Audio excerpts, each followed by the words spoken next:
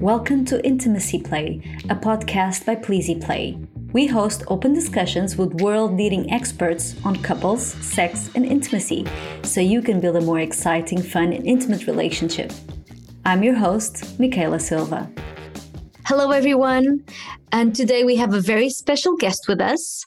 Today I'm talking to Lucy Rowett, a clinical sexologist and sex, intimacy, and relationship coach. How are you, Lucy? I am good. How are you, Anna? Just to start our conversation, would it be okay for you to tell us how you became a sexologist and a certified sex coach and why? So I need to do my own podcast episode on this because it's a long story and an interesting story. And I would say that anybody who comes to do sexuality work, whether you're a therapist, a coach, a sex worker, or anything to do with sexuality, we don't necessarily come to this field of work from kind of an ordinary life or a normal life. We all come to it from a very unique set of circumstances. For mine, it was one of the catalysts was chronic illness and ill health. And as I was rebuilding my health and had going on a long relationship with my own healing. So, I come from evangelical Christianity, and it was a very long healing and recovery journey. It was discovering, well, what is it that I really want to do with my life? Because I felt like I was very much starting from ground zero. And if I could do anything I wanted in my life, what would I do? Well, I'm really interested in this. And so I met the people who trained me, Dr. Patty and Dr. Robert, about 2015, I think. And I have a very gung-ho personality where it's like, okay, I'll do it. I'll give it a go. And that's what catapulted it, I guess. And it's something I love, networking with other sexuality professionals, and it's just given me so much passion and love for this work. And now I'm at this, I've always been the kind of person to let your freak flag fly, where I can care a lot what people think and then not. So long story short, I wanted to do something I was very passionate about, and I thought, why not? And I had a lot of input, and that's how I came to train and do the work that I do now. And it's a very interesting field in terms of the people you meet. We're all I think sexologists and sexuality professionals are just so cool. Oh, for sure. There's so much wisdom and fun and knowledge and experience and life experience. So it's one of my passions to bring that to the world. I love it. But so I understand this journey. Do you think that you went into this profession for yourself because you also wanted to explore your own intimacy, to feel better about yourself, or is it about others and about helping others, or both? It was both, because I think, and for all of us who, I say, do this work, and it doesn't matter whether you work with sexuality or not, for most people who work as therapists or any kind of helping professional, therapy, coaching, practitioner, we all start this journey from our own personal pain. And I'm absolutely not unique to that. Growing up within the church, I had a lot of shame around sexuality. And so I think whenever you do something you're really passionate about, there's always that element of I'm partly doing it for myself and we're doing it for other people as well. I don't think anything is truly selfless. And there's something that you always receive personally from every professional training you do. And I learned from every training I've done since then, and working with clients, I get as much from it for myself as I do with my clients. And that's kind of how it works. For sure. You touched on a point very interesting that a couple of years ago, I heard somebody tell me, nothing you do is for others, it's for yourself. Even when you help somebody, like a charity, you're doing it because you feel good about yourself that are actually helping somebody else. So I think that was a good point. It is. And it's, I don't want to pretend like to be a saint and be like, oh, I just felt this calling to sacrifice myself for other people. And, I definitely do feel this calling. I love helping people. I love working with people. But to then present this image, which I guess a lot of therapists and coaches can present in their marketing, that I was just so fascinated about it and I was doing it for other people. Well, we always do it as an element for ourselves. And if we didn't have, I say, a foot in the game, that's a really interesting expression.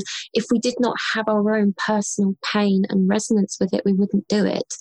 If I was just as passionate about carpentry, because carpentry had absolutely transformed my life, and I'm not shitting on carpentry, or if I was just as passionate about cross stitch or guinea pigs, I am passionate about guinea pigs because guinea pigs have changed my life, then I'd go into working with guinea pigs. It's a very similar field. And at the same time, I definitely learn a lot about myself as a person and as a profession as I have grown and progressed through this field. And there's another myth that every sex coach and sexuality professional feels that, well, because I work with this, I shouldn't have any of my own stuff going on. And that is another very humbling lesson. And it's a certain shame that I see a lot of sexuality professionals, coaches, therapists, practitioners feeling, is that I can't talk to anyone about my own personal sexual relationship concerns because, well, I should know this. I teach other people this. And that was something I carried for a while until I networked and met other people. And it's like, actually, every issue that I have, everything that I have that's a problem and I work through it, it means I'm just better equipped to help clients with that because I'm not sitting on a pedestal being like, I'm in a state of orgasmic bliss and my life's perfect. No, nobody is. I'm still absolutely practicing what I teach, and it's a spiral. It's something I have to keep working with myself. I'm sure you wish you were in an orgasmic bliss forever. Maybe. I mean, I think I'd get tired after a while. Orgasms are wonderful, and then it's like I also want to wrap myself in a blanket and eat nap. chocolate. Yeah, nap. Exactly. For sure. When you were talking about your journey, you talked about religion and how that actually shaped you. Is it okay if we talk about that? So what type of problems can religion bring and arise within sexuality? I mean, first of all, I guess you could define which religion you come from. For the moment, I am focusing on like the Abrahamic religions, Judeo-Christian religions. I come from Christianity. I grew up in the Church of England. I say grew up in, I didn't literally grow up inside a church, but my whole life, all of my family are religious. My father's a lay reader. My grandfather was a vicar. Church has very much been not just something you do on Sunday. It's been very much part of our life. And so I'm British. I grew up in London. So it was Church of England and evangelical Christianity. And evangelical Christianity has its very own unique set of sexual hang-ups, similarly to Catholicism, similarly to any kind of religion, especially Judeo-Christian, that puts a lot of emphasis on purity or morality. Most religions put a lot of emphasis on sexual purity and what that is and what that isn't. They really do not like sexy women or erotic women. Sexy men, not as much. And I guess the problems that come from religion and sexuality is, if you think about that, if the Holy Book or somebody's interpretation of the Holy Book is saying that sexual sin, bad, any kind of sex that's not man, woman, inside holy matrimony is bad and you're going to go to hell for that, that is inevitably going to cause a schism inside of your psyche and inside of your body. And I'm very much oversimplifying this because when you spend a lot of time in religious environments, whether you grow up with it or whether you convert as an adult, it's all of those micro messages from, if I'm giving the example of Christianity, from the books that you're reading, from the pastors that you're following, all of these little messages from in social media. There are so many influencers in social media talking about sexual sin and purity and getting a promise ring and waiting until marriage. If you're Catholic, the Catholic Church likes to put a hell of a lot of guilt in sexuality. And it's something that if you didn't grow up in a religious environment or have spent immersed in it, you're never really going to understand how much it causes that split within your psyche, especially in that most religion and a lot of Christianity is very much externalizing your power. So everything good is God, everything bad is the devil. So you learn to not trust your own authority. There's a lot of message on submitting and obeying. It's very patriarchal. So it's like a whole constellation of things that create this very toxic culture that causes women to shut down, for them to be shamed by other people, to police their bodies, to be policed in their bodies and sexual expression. So it's a very big topic that I really am passionate about talking about and exploring, because it takes a lot to recover from that. Not just, and the thing about when you're recovering from a religious upbringing and your sexuality, it's not just whether you cognitively don't believe it anymore. It still lives on inside your subconscious and your body. So yeah, there's a lot to explore there. And do you think you can achieve a balance between the chosen faith and beliefs in experiencing the joys of sex? Absolutely. And I have loads of friends and colleagues who work within faith communities, but it involves having to deconstruct the theology that you've been taught, because all of the holy books, they have all been interpreted in different ways, mostly all of the time by men with their own set of sexual hang-ups and also their own biases and their own. A lot of our interpretation of the Bible comes from men who lived 100, 200, 300 years ago, so they would have been influenced by their time. For you to really enjoy sexuality in its fullest expression and keep your faith, you often have to do a big deconstruction of what it is and what you've been taught. And the people that I admire working within faith communities, they're saying the Bible or whatever, it does not actually say this. It's been misinterpreted and reinterpreted. Actually, Jesus doesn't really care what you do with your genitals as long as you are not hurting anybody else. So you absolutely can, but it often takes quite a bit of deconstruction and or reconstruction. There's a lot of, in the Bible, you have the book, The Song of Songs, which is a very erotic book in the Bible. But yes, it is. If you pick up a Bible and read Song of Songs, it is very erotic and very sexy. It talks about breasts and lips. It's basically like a love story or a bawdy tale between two lovers. But the church has sanitized it and said, no, it's about Jesus' love for the church. They tried to, it's ridiculous. And did you know, my mum told me this a while back, that the reason that clerics, certainly in many cultures where they wear long robes, men wear long robes, it's a desexualization. Did not know that. Oh, okay. Like sexuality and religion, it goes very, very deep, and it takes a lot of deconstruction to change it about how you feel in your body. I apologize if I made like a very weird face when you talked about that song, but I am not religious. So I actually believe there's a bigger power than us. And yes. I believe there's a God or whatever we can call it. I don't have a name for it, but that really helps things along. And I believe in faith, but I don't believe in a religion specifically because of all of this, because I do think a lot of it is misinterpretations. Absolutely. And even a lot of people of faith will say that faith and spirituality is not the same as thumping somebody over the head with the Bible and telling them they're going to hell. They're not the same thing. And the people of faith, or people who I respect and I admire, they're the ones who they're not fundamentalists. They do not take the Bible absolutely, literally 100%. They have a bigger picture. And my mum is actually a very progressive Christian. My parents are very supportive, and I'm very lucky, and most of my family is very supportive. And she said that, she had, in her own personal faith journey, she had to really reframe that God is love. And that means when God is love, that means that you need to be, if God is love, he is then not trying to send you to hell, which is a very conflicting message Christians experience, which is God loves you, but you're going to hell if you don't believe in him. So it sounds like a very abusive relationship, doesn't it? He loves you as long as you believe in him. Otherwise, he's going to condemn you to eternal torture in hell. That's not really the foundation. And so, it's less about dogma and more about just loving people. Interesting. Especially for somebody that's not very knowledgeable about that.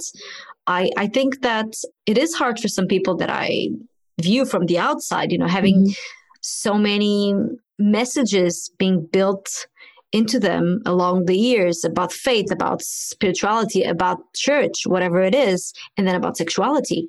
And do you think there's a difference between the way women experience this compared to men? Do you think there's like a gender bias?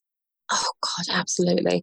So is there a gender bias? Of course, there is a gender bias within religious communities. And, there's a gender bias in the secular world as well. That's why we have feminism and why we're still fighting in many places for gender equality.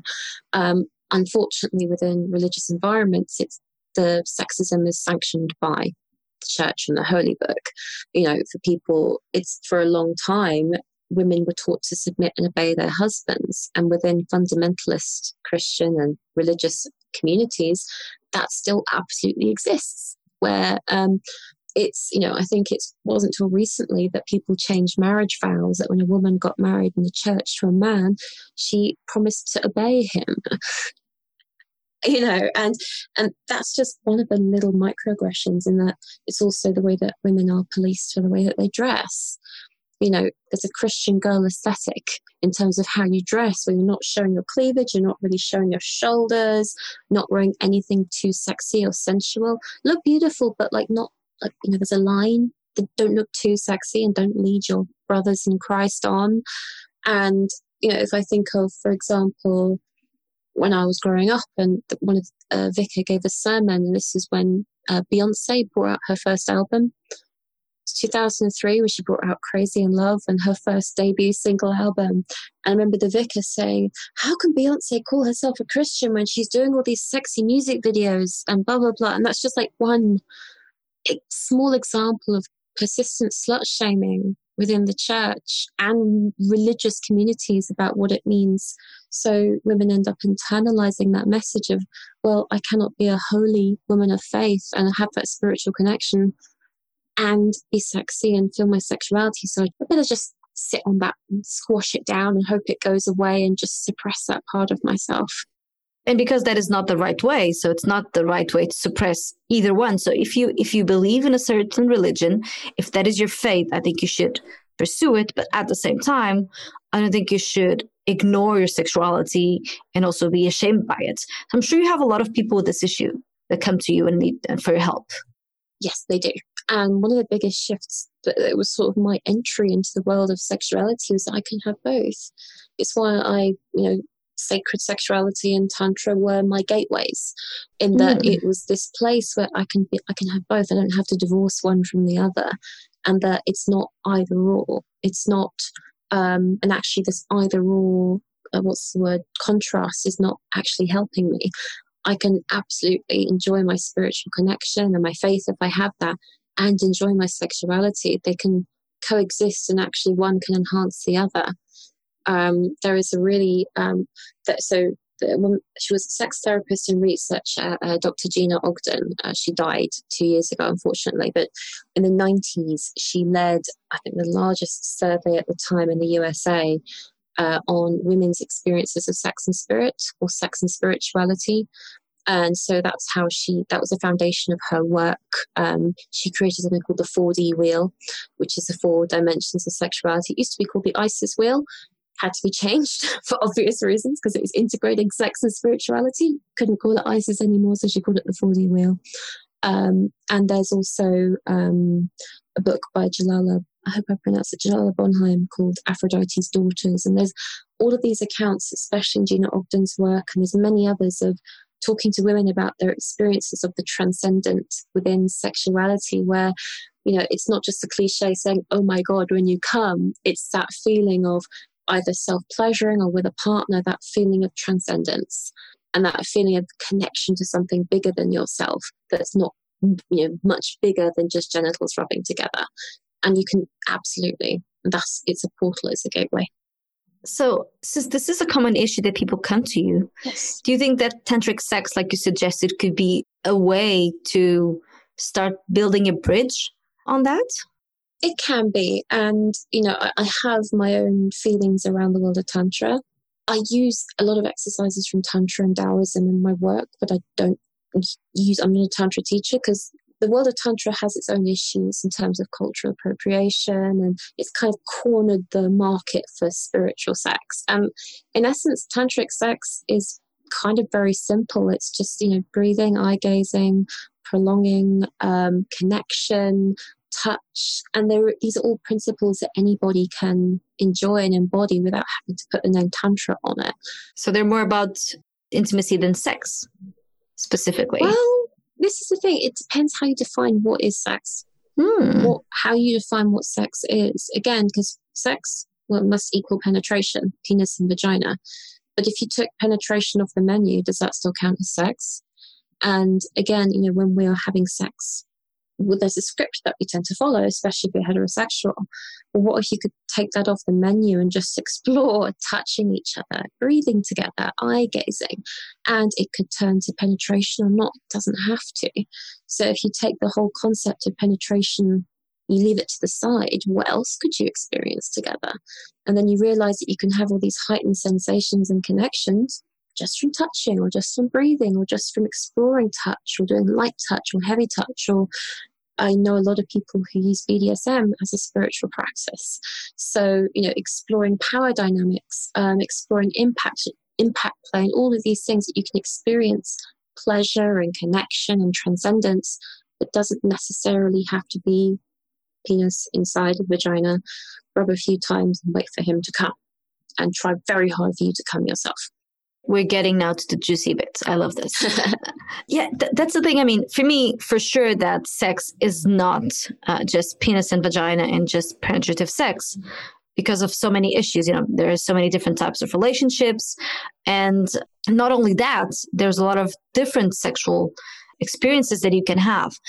But I'm not sure I would consider touching somebody sex. Wouldn't that be foreplay?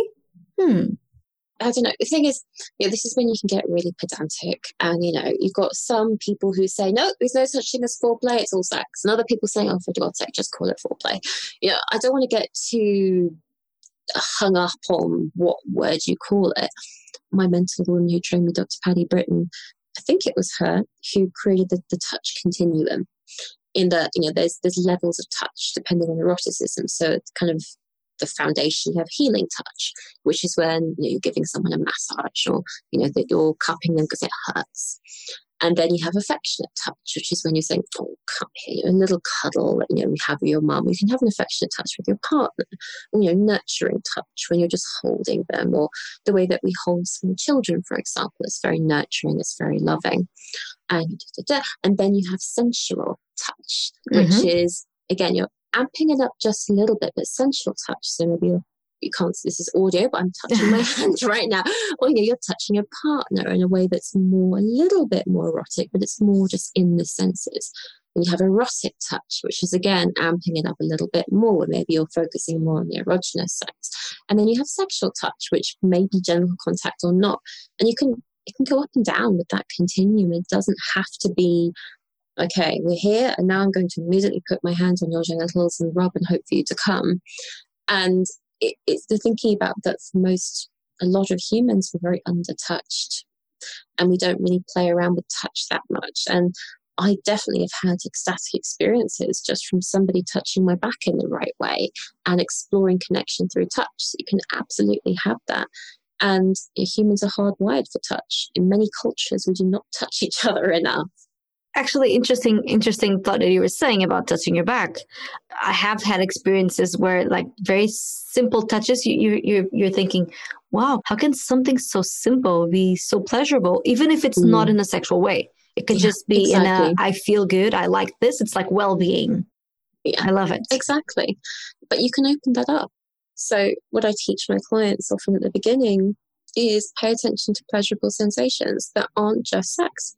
So it's, for example, I love tea. That's my, not my fetish, that's my thing. I love tea.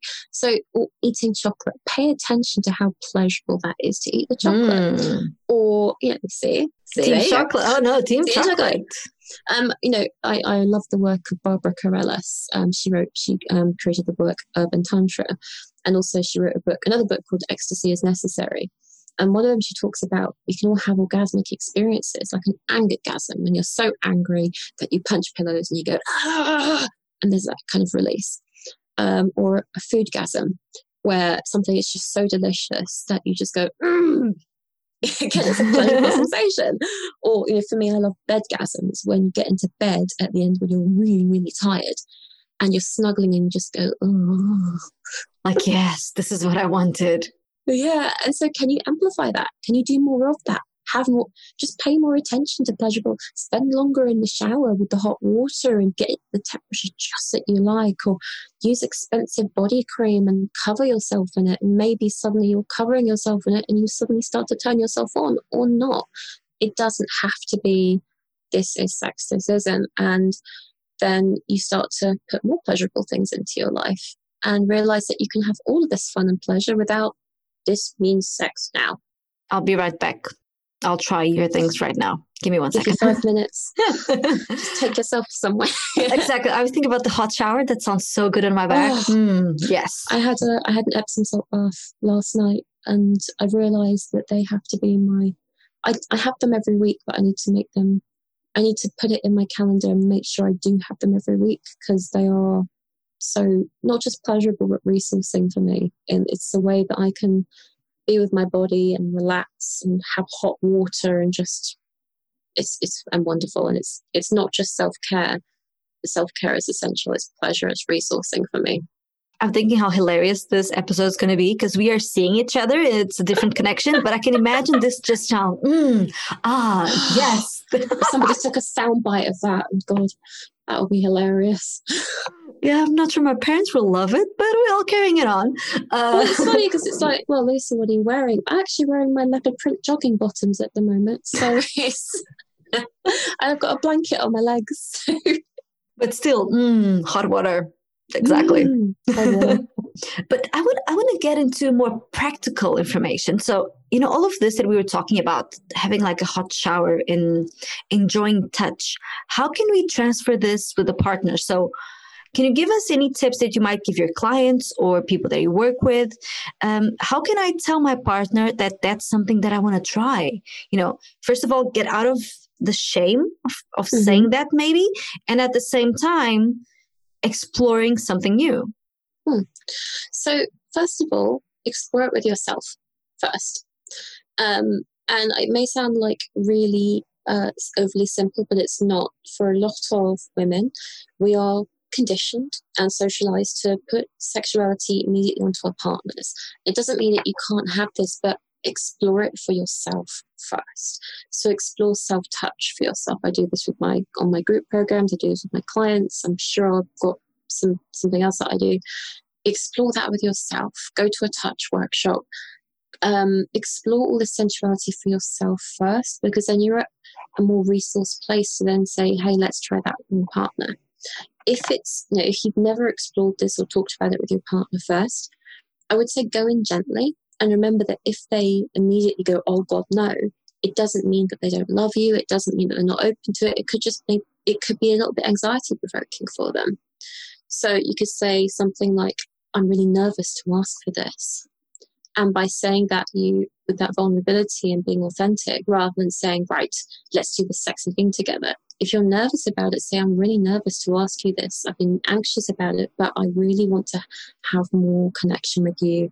I'm feeling a bit frustrated that sex isn't as fun as I'd like it to be. What do you think? How do you feel about that?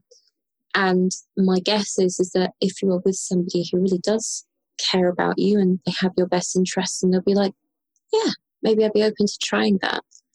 And keep it as an invitation rather than we are doing the thing now, which can be really hard sometimes. And remember that if you're having difficulty, then reach out to a sex coach or explore. There's many things you can explore together, because remember, we don't learn this in school or anywhere. Learning how to connect with each other, and often having a third party, having someone there who's more neutral, it can help facilitate that with each other. There's no shame in needing help with sexuality.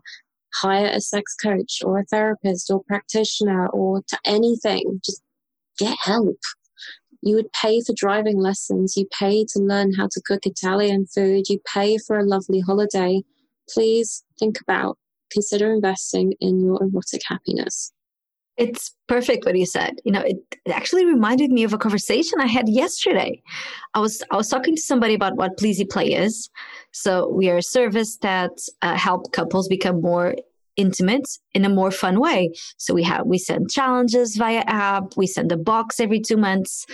And it's just very sexy. And it's at your own pace, because the challenges are sent according to a questionnaire that you reply. So we know if you're a little bit kinkier, less kinkier, more vanilla, whatever you are, that's perfectly fine. And we adjust the challenges in the toys. And sorry, just a little bit of background. And I was talking to this person. They were telling me about their business. This was a man. I was telling him about mine. And his first answer, which is something that's very common, was, oh, I've been married for a couple of years, but we still don't need it. And that's when I replied, do you know how to cook? He said, yeah, I cook well. I'm like, and would you say no to learning with a chef how to cook even better? Would you get better at it? He's like, yeah, I would. Like, it's the same thing. We're not saying you're bad at it. No. We're saying, could you make it even better? I know. But again, it's that, that's a really good quotable thing. It's like, it's not, I think, I know that for a lot of people, it triggers that shame. It triggers that insecurity. What, you telling me I'm not a good lover? And especially for men, where, cisgendered men, and it's very easy for, when we're feminists, to say, oh God, men. But they put a lot of their self-worth on their ability to satisfy their partner. And that's a really big thing a lot of men have. And, we say that women don't talk about sex. Men don't really either, in terms of, they may talk about, I banged her and I did this, but there's not often a space for men to admit their vulnerability of, actually, I don't know. And actually, sometimes I don't want to have sex, and I worry that I'm not enough for my partner, because there's a lot of expectation on men to be the provider and to know everything and to be the initiator. So by implying, because they will take it as implication that they don't know what they're doing, of course I know what I'm doing. Of course I do. Of course I do. I'm brilliant. It's really frustrating. But how do you get there? Because I remember this when you were saying, get to a point where you want to explore. How do you know that you actually want to explore, or that by exploring, you might get something out of it? So that's a really good question. I would say, if you're curious, and that's it. If you're curious, just like, oh, maybe do I fancy Thai food tonight? Or do I fancy pizza? I really want to try that muffin place down the road. I wonder what that would be like. Oh, I'd love to try these new waffles. If you're curious. And again, it's taking that, or, for me, it's like, oh, there's a new accessories shop opening. I wonder what that's going to be like if I go in there. Or again, you don't have to be at any place. And I would start getting curious if you're listening to this and immediately thinking, oh God, I don't know if I do. Question that, gently question that. What are you most afraid of? What are you worried about? What do you think it says about you? Do you think that, or are you worried unconsciously that if you want to explore more sexy things, that means that you don't know what you're doing and therefore you're a crap lover and da-da-da-da-da? Explore that, because it may do that. The same with your partner. It depends. It's not just about how open they are, because I would say everybody is open-minded about different things. So can you play into that and normalize the experience for them? There's a colleague I have called a man, he's Cam Fraser, he's a men's sex coach. There's lots of male sexuality professionals and female ones as well saying, look, guys, there's no competition here. No one's saying you're bad in bed. We're just saying, here's how to have even more fun.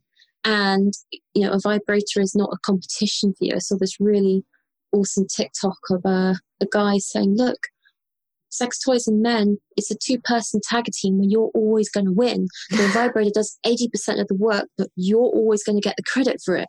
So I love that. I have to see that TikTok. You can't lose. I love it. But it's interesting. Yeah.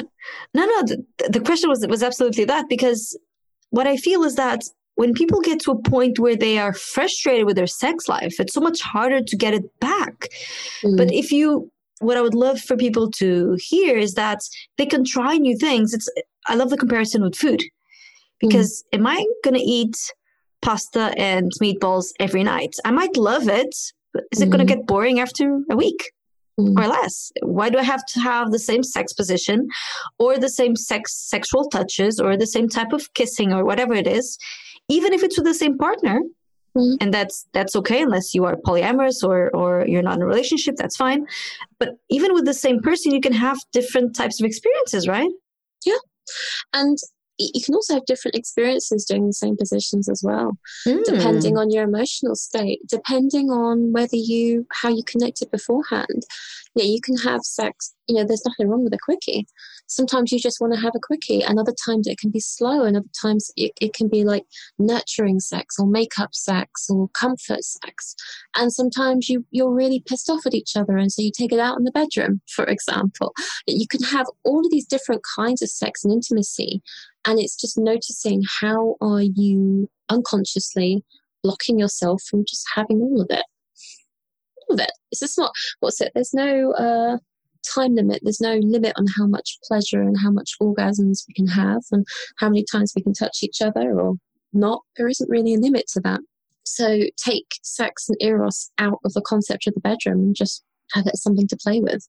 Brilliant. I love it. Before I ask you our closing question, which is something that every guest answers, and it's always a different answer, which is amazing. I want to ask you for a specific tip that you have given in your closed Facebook group, which is the Intimately Empowered Woman, which I am part of. And if you're not and you're listening, go there. There are awesome tips. And you talked about a missing piece to make sex better, and that was shaking. Yeah, shaking. See, I'm paying attention. You follow. Well done. So shaking, so that means shaking your body. So this does come from lots of different places. Shaking is a practice that's used in Qigong, in lots of, say Eastern practices. I'm aware of practicing Orientalism. It's from many different body practices. And it's basically shaking. It helps move the lymphatic system. It helps stimulate blood flow. But also, especially when we hold a lot of tension in our bodies from being at our laptop all day, from somebody really pissed me off in the shop the other day. All of these things we store in the body and in the nervous system. So you may think, I'm relaxed, but your body's saying something completely different. So shaking is a really wonderful way of getting out of your head and into your body. This is why I love different movement and dance practices, because it's all of these ways of getting out of the head into the body, out of the overthinking and into a felt sense. It's why I love doing different shaking and movement. I do a lot of somatic practices for myself and with my clients, because I have I think everyone struggles with the getting out of your head aspect, the overthinking, with the anxiety and with the pandemic and all of the stress that we're under. We all talk about stress. Shaking is a very simple stress relieving tool. On a physiological level, it helps discharge some of the stress response. It can also help get you it can help with feeling self-conscious. They say a great dancer is also a great lover, because you know how to work with your whole body, and sex is something that happens in the body most of the time. So when you're shaking, and I encourage people when I'm doing it on group programs or whatever, let your inner 7-year-old out. Just really shake it, look ridiculous. If it feels silly, it means it's working. Allow yourself to look really silly, unglamorous, ungraceful, unsexy. Because then again, especially for a lot of people who have been, we're taught to look a certain way and be hypervigilant on our appearance, then this helps to let go of some of that self-consciousness. And it's fun. And it's a stress reliever. Really good for stress relief. Is there a secret to this shaking, or is it literally just shaking your whole body however you want? Yeah, pretty much. Okay. That's it. It's basically, if it hurts, stop.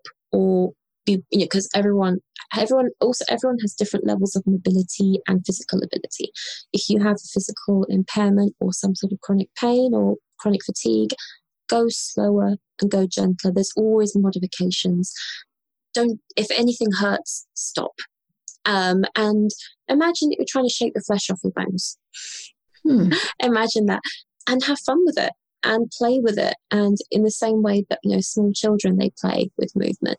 Can you do some of that? It can help to, if I can lead you through certain things to explore, like shaking different parts of the body. That's it. If it hurts, stop.